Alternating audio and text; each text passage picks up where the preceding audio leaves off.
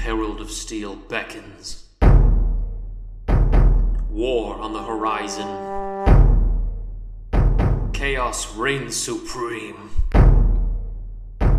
But who will save us? Beckons of the Herald of Steel is a 5th edition homebrew campaign. It is a high fantasy and old school flavored campaign run by me, the young Grognard, and my friends. Let's meet those friends now. I am Anthony Santiago, and I'm playing Norhill Hammerstone, Dwarven Fighter. I'm Jared, and I'll be playing Jarzak, the Orc Warlock. I'm Ryan, and I'm going to be playing Klika, the Goblin Sorcerer. I'm Veronica. I'll be playing Anton, the Human Cleric. While many prophecies are written, our story has yet to be completed. Follow us into adventure. Ready? Welcome back to the podcast. It is I, Grognard the Young Grognard, kicking it to you live with another episode of the podcast, another episode of the Beckons of the Herald of Steel campaign, another episode of the Adventure, the Kings, and another episode of the Quest as Cabellum. In the last episode, our party had a very difficult time having found out about a Miss Chazelle, who goes by many names, and Avian, who apparently has gone beyond the bounds of age and time for humanity. And apparently the king had a very interesting method for keeping her around. And she found a way out, which our party had discovered perhaps Domero had something to do with it. But at this point, we're not playing a game of who done it. We're playing a game of where the fuck is she? So in a attempt to find out where the fuck she be, our party, with the assistance of Barai, are making their way up the northern way, up into, I guess, the wastelands of the north of Ascabellum, in hopes of finding Terulo, and in hopes of finding out where she went and how we can bring peace to the Ovians and peace to Ascabellum, in hopes of getting the army together to go save everybody on the mainland. So with this in mind, our party have just stepped over the bridge of Salavora, and we are now heading off into the wilderness, I suppose. There's many a main road that head off to the north to another town that belongs to the Ascabellans, and that is Teleovi. And so I guess the party would probably likely follow this path, which would be nothing more than like 2 days journey to get up there following the main road. You guys never got horses or anything from our friend the king, but I imagine he would have allowed you guys to take horses along the way, making your journey even quicker. So would Klika be riding in the back on the saddle? Is that a thing? Didn't that happen before? Yeah, Klika has yet to have her own horse, so... All right, Cleeks, let's go. Okay, so Bry also gets his own horse, and you guys begin your wonderful journey up the coastal way. And I'll say this much: that traveling through the bits of trees that you have here along the coastline, they're very far and few between. And it seems like Avi itself may have been a city built in the best possible location, all things considered. Meaning that like the trees and the greens that you guys saw there are definitely a rarity anywhere outside of the city walls. And as you continue up this coastline and pass by caravans and traders going along this way, you can see that most of these caravans and stuff are very well guarded by, what look to be mercenaries, but all of them looking, with their heraldry and with their symbols and their flags dangling behind them as if sponsored by major clans or whatever.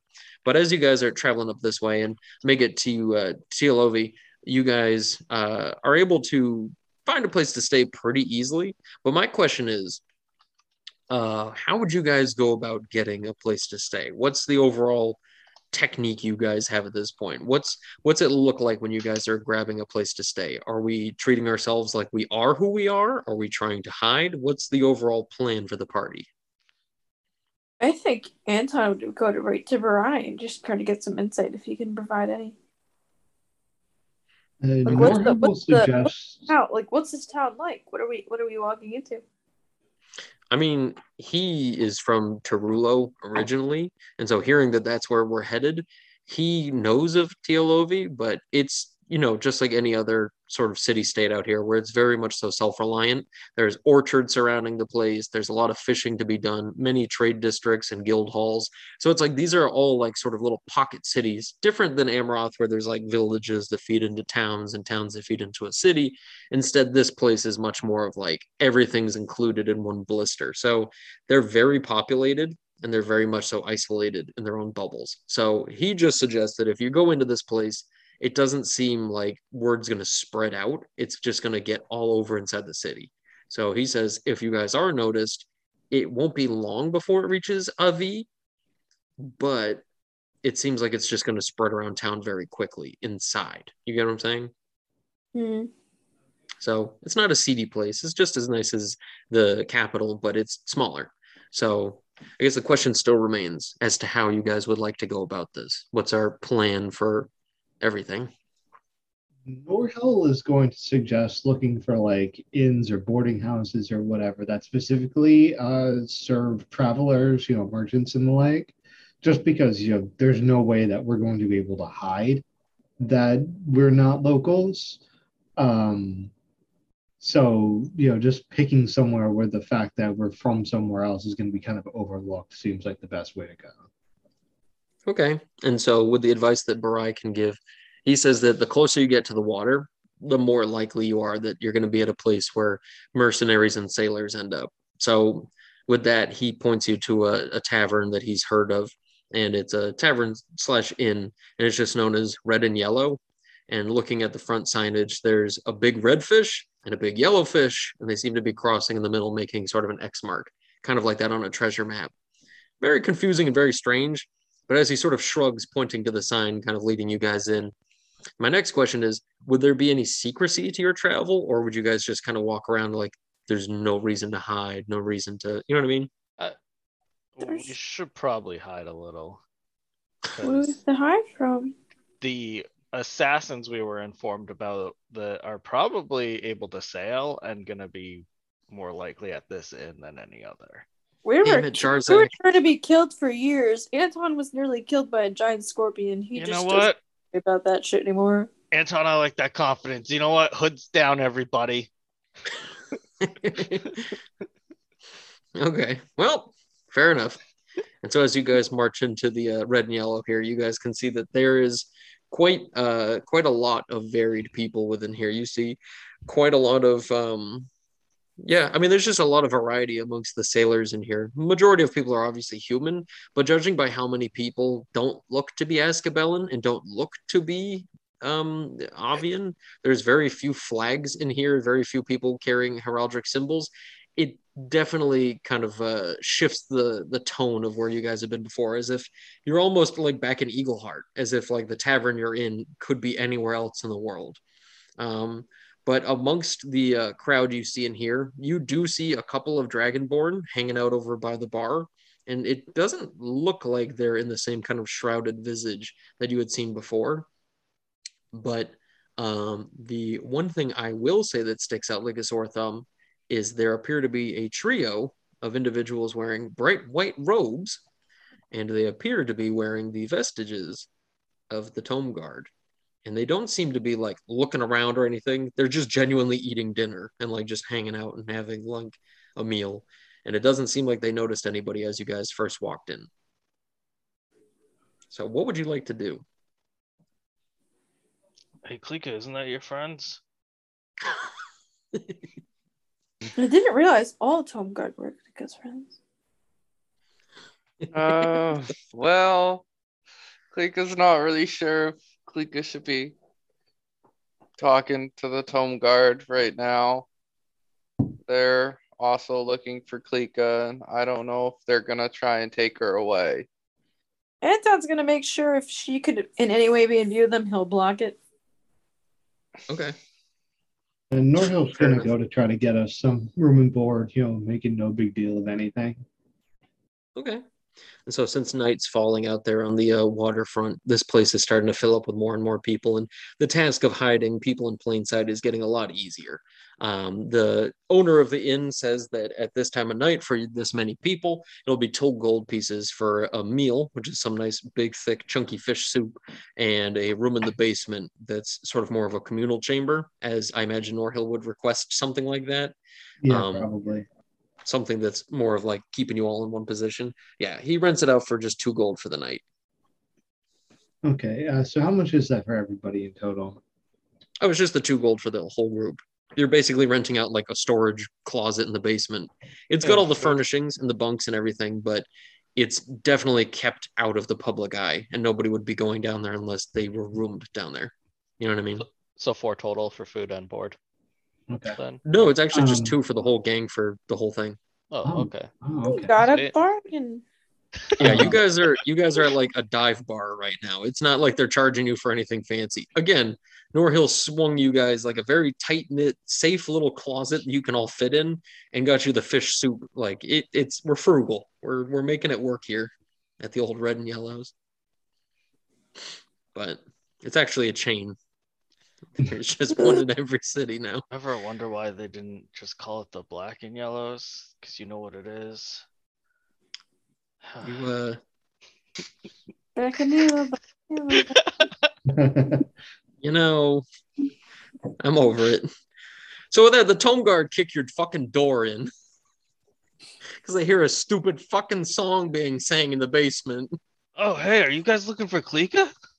An arrow shoots through Jarzak's head. No, I'm just kidding. And with that, it's okay. It's non-lethal. So with that, the Tome Guard walk out in a whiff of joking around. But yeah, was there anything you guys wanted to do now that you have a nice spot to stay, or do we want to kind of just treat this night like any other? Anton's just curious, how's Barai doing here? Like, I don't know if he's like used to this kind of thing, or if he's trying to get a sense of like how this all affects him. Yeah, I mean, from what he's told you and the way he's kind of spoken about it, it seems like he views this as a test. And it's like him traveling back to his people, knowing what your goals are and having heard the king and seen the king do what he did. Like he's got hope in his step. Like he genuinely is like looking at this whole situation like, holy shit. Like I've lived my entire life like fucking drinking sandy well water, and all of a sudden now the king's like, you know what? We need peace. Let's do this. And he took his fucking shoes off on the bridge. Like this has got him kind of in a mood where he's like, okay, I'll keep hush hush. I'll do what you guys need to do, but I'm willing to be a team player 100%. As if like, I don't know, he bet all his money on black and he's just like all of a sudden made a big profit on it. And he's like, I chose the right move to continue with you guys. So yeah. So he seems to be happy enough. So what would you guys like to do before going to sleep? Anything? I want to put everything on green. 0 and 0. Nothing in particular, I don't think. 1 second. Alrighty. I just want to make sure I don't have any Ronnie. I was going to try to. Is see this if a I question about bonus actions and actions for spellcasting? No, I was just going to see if I could cast Shield Faith, but I think it'll only work on one of us, even though it's 60 feet, which really doesn't make much sense in my head.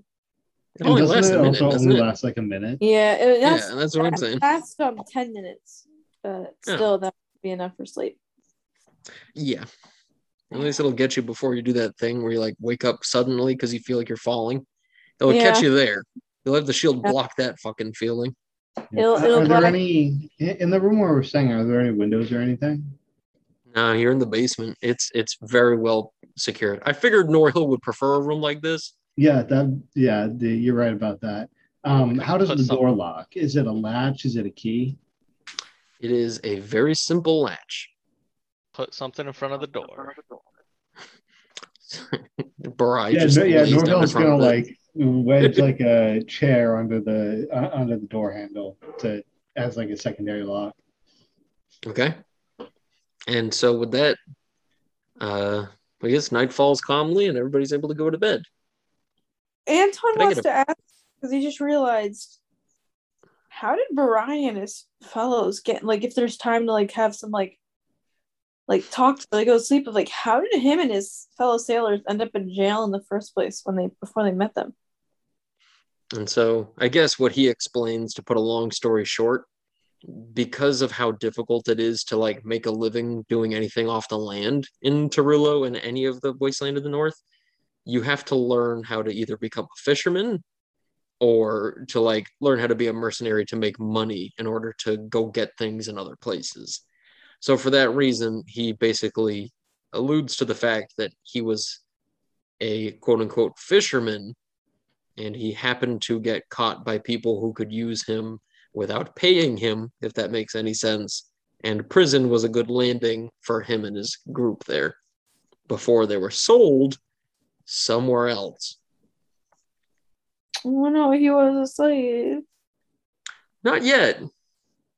Not yet. And having a group of an orc show up with a wad of cash and being like, hey, I'll buy the lot of them. And they're like, oh, fucking great. And then they saw you and they're like, hooray, he's here to save us. And then you're like, the light. And they're like, what the fuck? Like, damn it. But yeah. Wait, were they going to be brought to Gorger's? Perhaps brought somewhere even more nefarious. Who knows? I don't But know. with that, Place, but I shit. mean, they could have all just become snacks to the octopus they had in the Rocktopus. But who knows? Rocktopus is a pretty sweet name, by the way. Rocktopus, don't Rocktopus, baby. I was Anyway, gonna say it, but I also didn't want to say rock the puss too many times on this podcast. Look, but you did it for me. We're all allowed to say it once. Does anybody else want to get their Rocktopus out? No. All right. We should all keep our Roctopuses zipped up. But anyway, I want to save mine for later. Is it like what was the pickle thing that we talked about? Hot Pickle Tuesday? Hot Pickle Tuesday. I remember that the other day, out of absolutely nowhere. I just remembered you and your little smile being like, Hot Pickle Tuesday. I was like, what the fuck is this podcast? Why have I wasted my life? But now that's what you get when you allow your players to world build for you, Dan. Mm-hmm. I'm gonna start tweeting hashtag Hot Pickle Tuesday all the time, and we're just gonna see where it goes. It's really disappointing that the Ren Fair, the Hot Pickle guy, wasn't there this year. Well, it wasn't a Tuesday. Anthony. Yeah, you went on a weekend. Like, what do you expect him to slave away all week and weekend? Yeah, man, he's gonna turn up on the weekend. But anyway, so with that, can I get a perception check from everybody? And Norhill can get a 2. Oh, I got a 5. Oh, good. I beat Norhill, don't worry. You got a 12. And what did Jarzak get? Nat 1, which brings it up to a 3. Oh boy. So with that, Klika wakes up in the middle of her sleep and looks over at the door and sees Barai standing by it, holding a candle in a way that he's kind of guarding the light and looking down at the floor. And with that, Klika looks over at him. He looks back for a second and he holds a finger up to his lips as if giving you the sign to be quiet. And he points one finger down. And in the very, very meager light that you see in the room from the candle, you see a small mirror seems to be peering from underneath the door and like slid under to get like the slightest glance into the room. And he just points down at it and he looks back at you and he's like shrugs and he looks at you like, what do we do? Also, hey, Jarzak. There's a certain slight prickly, itchy feeling you feel in the back of your neck, ever so slightly. So I guess I wake up thinking, too. Thinking something's crawling around in your bed. And as you lurch forward and you look and you see him kind of at the door and he gives you the same finger of like, be quiet. And you feel that itchy sort of sensation and feel like something might be coming down the hallway. I cast darkness in the room so that it covers the door so they don't see shit with that mirror. Okay, and I'll say because he was covering the light as he did, one, he gets scared shitless when the room goes perfectly black and he's like, no, I'll look at him and I'll put a finger up and go, shh. And then It goes black. I'll get up and go pull him away from the door as well. So as you hop out of the bed, you step, and with a little crunching pop, a single giant centipede pops under your foot. Not like a quote giant centipede, but like a big old wriggling bug just gets, and you feel the sensation. You're like, and all of a sudden you hear like echoing from the doorway as you hear the mirror fall with a small clatter underneath the door. You hear Jarzak as it comes rattling down the hallway like somebody threw a tin can. And with that, Barai just sits there in your kind of grasp, trying to pull him out of the way. And he just like, in the darkness, you can feel his shaking as he's like, well, Cat, is it time to play again? Oh my god. And so you hear, nothing can save you, Jarzak. Not even the ones from beyond. And with that, you hear the clanging of heavy steel onto the ground as if somebody dropped a sword. And then you hear the clattering of another sword falling to the ground with a clang clatter. And with that, you hear. And all of a sudden, that prickly, itchy feeling goes away. Is there still a giant centipede in here with us?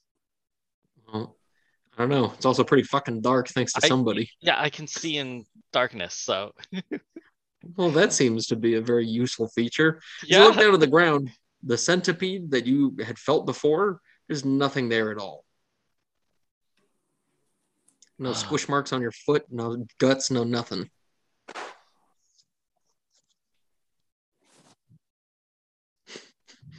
Okay. What's the matter, Jarzak? Hey.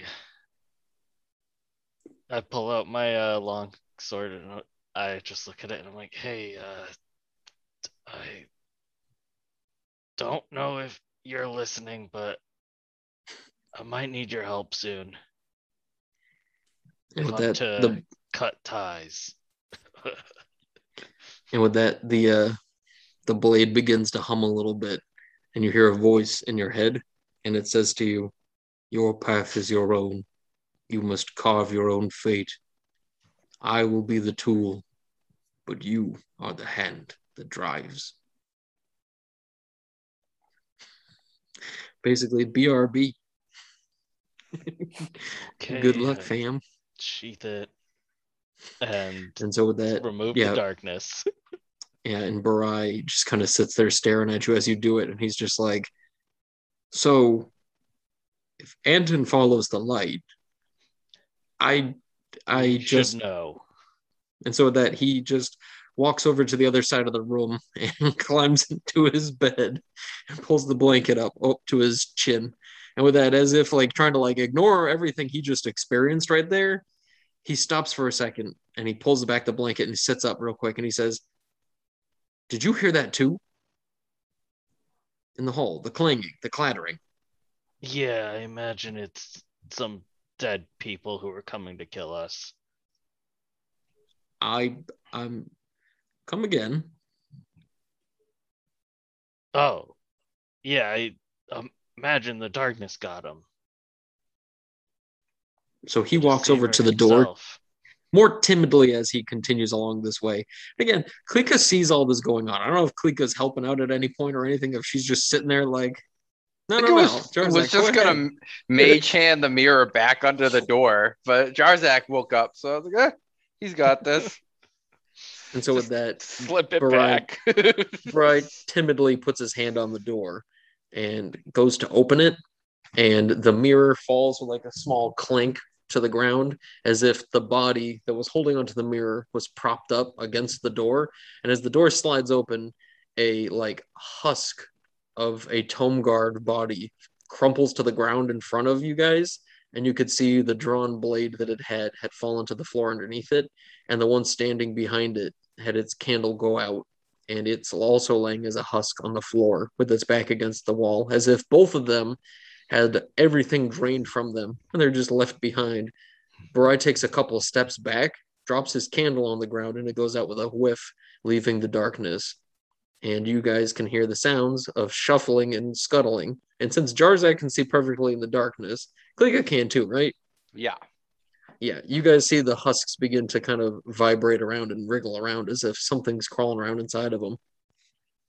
Oh, the bugs. I shut the door.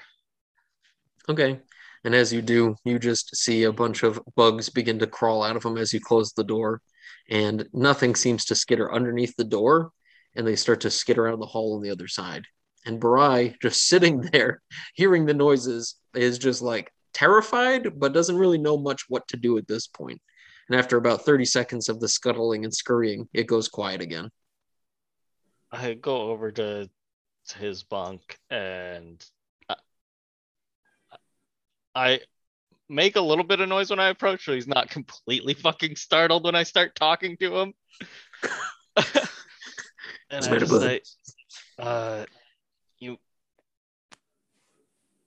you should probably try your best to forget what just happened. It was all a bad dream. I feel like that didn't make it any fucking better. But with that, he just stands up, grabbing for you to help him up. And as he starts to kind of have his eyes readjust to the darkness, he meanders to his bed quietly and pulls the blanket up and he says, I sure hope you all know what you're doing. Nope. Not a Klika clue. goes back to bed. Klika mage hands his blanket up over him. Like, no. Flying by the seat of their pants since the year 2019.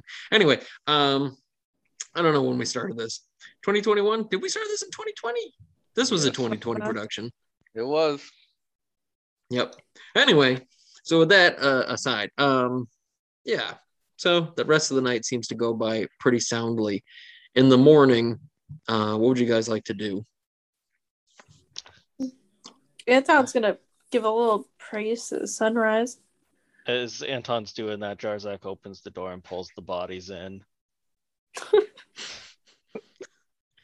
And all that's left are just gnarled bones and the armor and stuff. About how far is it to Rulo in days?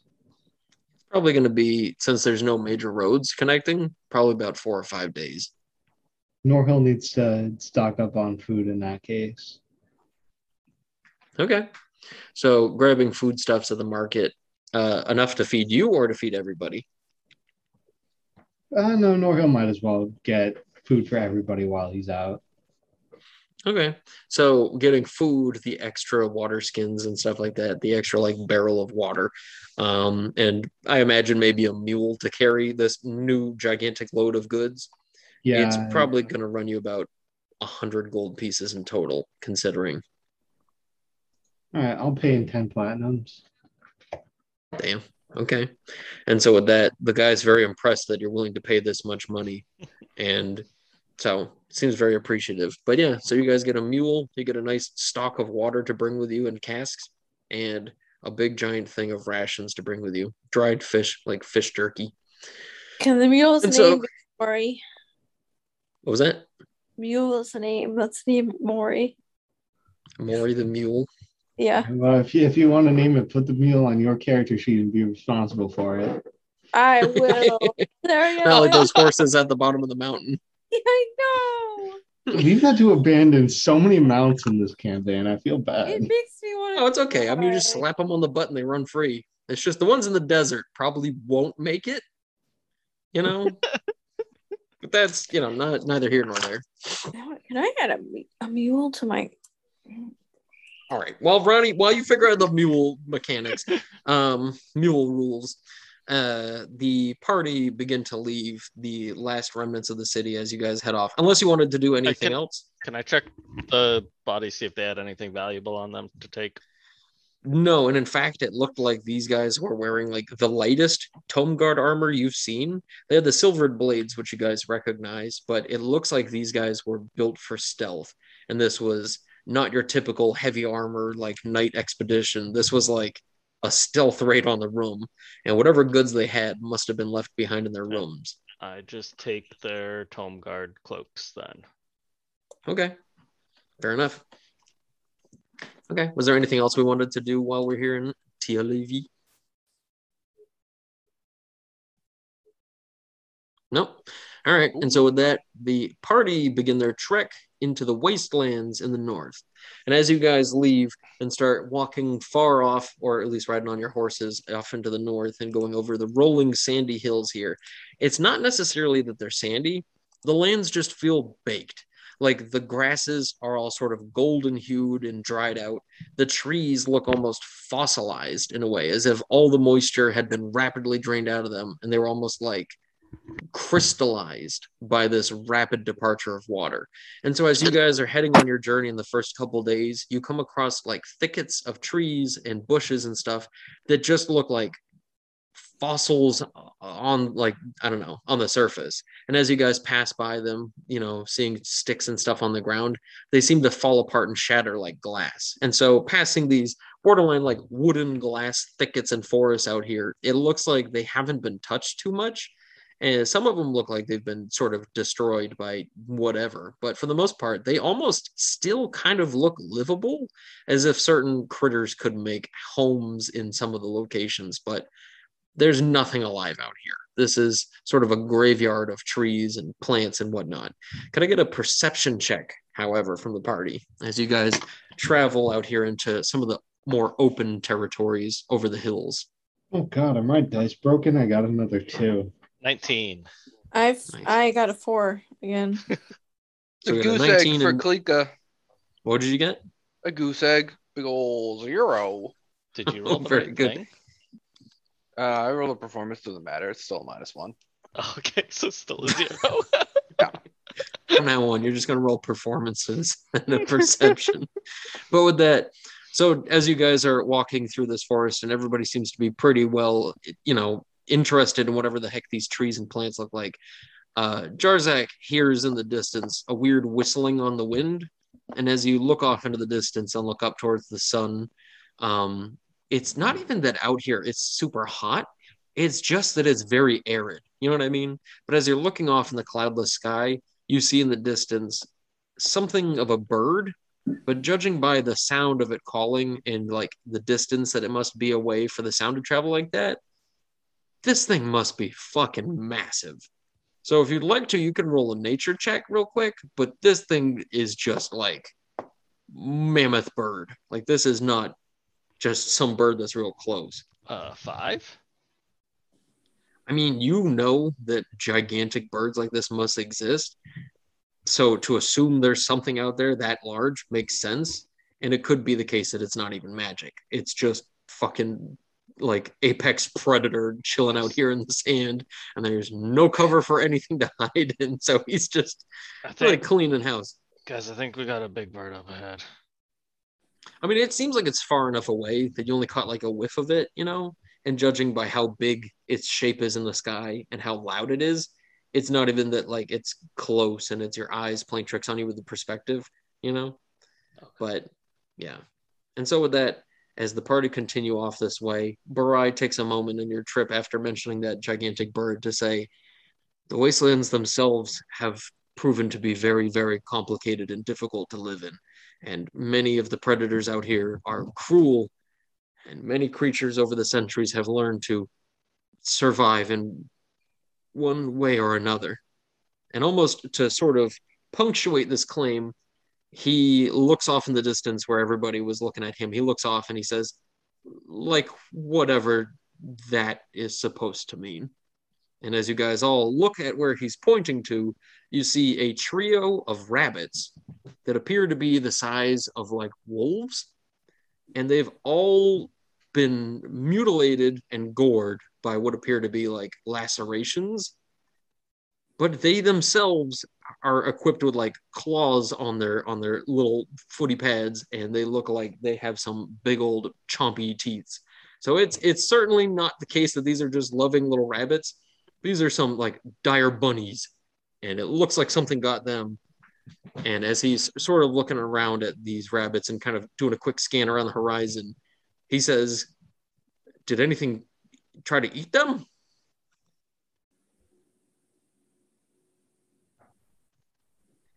Because Barai certainly doesn't look like he's moving up to this. Norhill anybody will go wanna- look. Good. So as Norhill goes and approaches, you look over their bodies and notice something kind of interesting here. Could I get an investigate check? Sure. Oh my god. Friggin' natural one, man. So it's definitely weird. Apparently, there's some green blood mixed up with all the red blood here, and the rabbits have not been chomped on whatsoever. Was anybody else going to check this out, or was Norhill just looking at the bunnies? Almost looks like whatever did it only did show for the fun of it, or was scared off by something else. I'll go And check it so- out too. Yeah. Okay. Kalika will check out how soft their fur is. That's about it. That's not great. And so with that, okay, their fur is not very soft, but it's very thin considering. And what was Jarzak gonna do? Go check out like the blood. Okay, I mean it's very clear that there's green blood in here too, and Jarzak's basic understanding of mammalians is the green is not usually their color for blood, and seeing that is very strange. So, Klika, you and Jarzak are capable of rolling an investigate to get a better grip on what the heck's going on with this greenness. 15 minus 1, 14. 13. So, you both can see that greenness in the blood. Apparently, Norhill might be colorblind. But as you guys see the greenness in the blood trailing off in the distance and small splatterings, it looks like something else got wounded. But looking at like the green splatters, there's like marks in the earth as if something was like pulling itself along. And this seems to go sort of along the path that Barai is walking you guys. And so with that, he just chalks it up to hopefully not as bad a thing as what could possibly be the case. But with that, can I get a trail ration from everybody, one ration of food from everybody for today's travel? Yeah. How many did we 'Cause- end up buying in total? I figured 5 for each of you. So with that, by about the second day, could I get another perception check? As much of traveling out here in this weird prairie sort of thing is much the same. But as you guys stop off over by what is, I guess I'd say like a big gigantic tree that seems to have been dried out. It could have been like a massive oak tree or something at one point, but it's been so dried out that it looks to be almost like a rock at this point. Just a very strange looking rock. But yeah. 10, 10, 19. This time it's an 8. Cookie got another goose egg. 17. Okay. So Norhill got an 8, you said? Yep. Okay. So Norhill and everybody else can hear the clangs of something fighting, like as if something's like swinging blades, and you guys can hear the sort of like crackling and cackling tones of something fighting, as if like some beasts are just like growling and you know doing their mewling noises there. But as you guys approach to the tree, you can see there's about 10 of these giant rabbits that are dead and in different positions, looking much the same. And you guys look to see that there is a large pool of that green blood leading up to the other side of the tree. And as you guys begin to approach said tree, you can see that a few rabbits have sort of circled around this tree. And as you walk in here, many of them begin to come out of shrubbery and bushes. And as you guys begin to notice how circled you are here, you see a single throwing star looking frisbee sized disc go flying out from the other side of the tree and just absolutely buzzsaw one of these rabbits. And you hear a strange clicking, wheezing, and popping noise as some sort of praying mantis looking beast kind of crawls a few shrugs out from behind the tree, making itself a little bit more clear in the open, looking over at all of you. And if a bug could look like it has an emotion on its face of fierce or like challenged ferocity, it sure does try to make it at you guys. But a couple of those rabbits begin to leap at it as you guys catch its attention and start to like jump upon it. And 2 of its spare arms begin to pull at them to try to get them off. And that is where we're going to end it.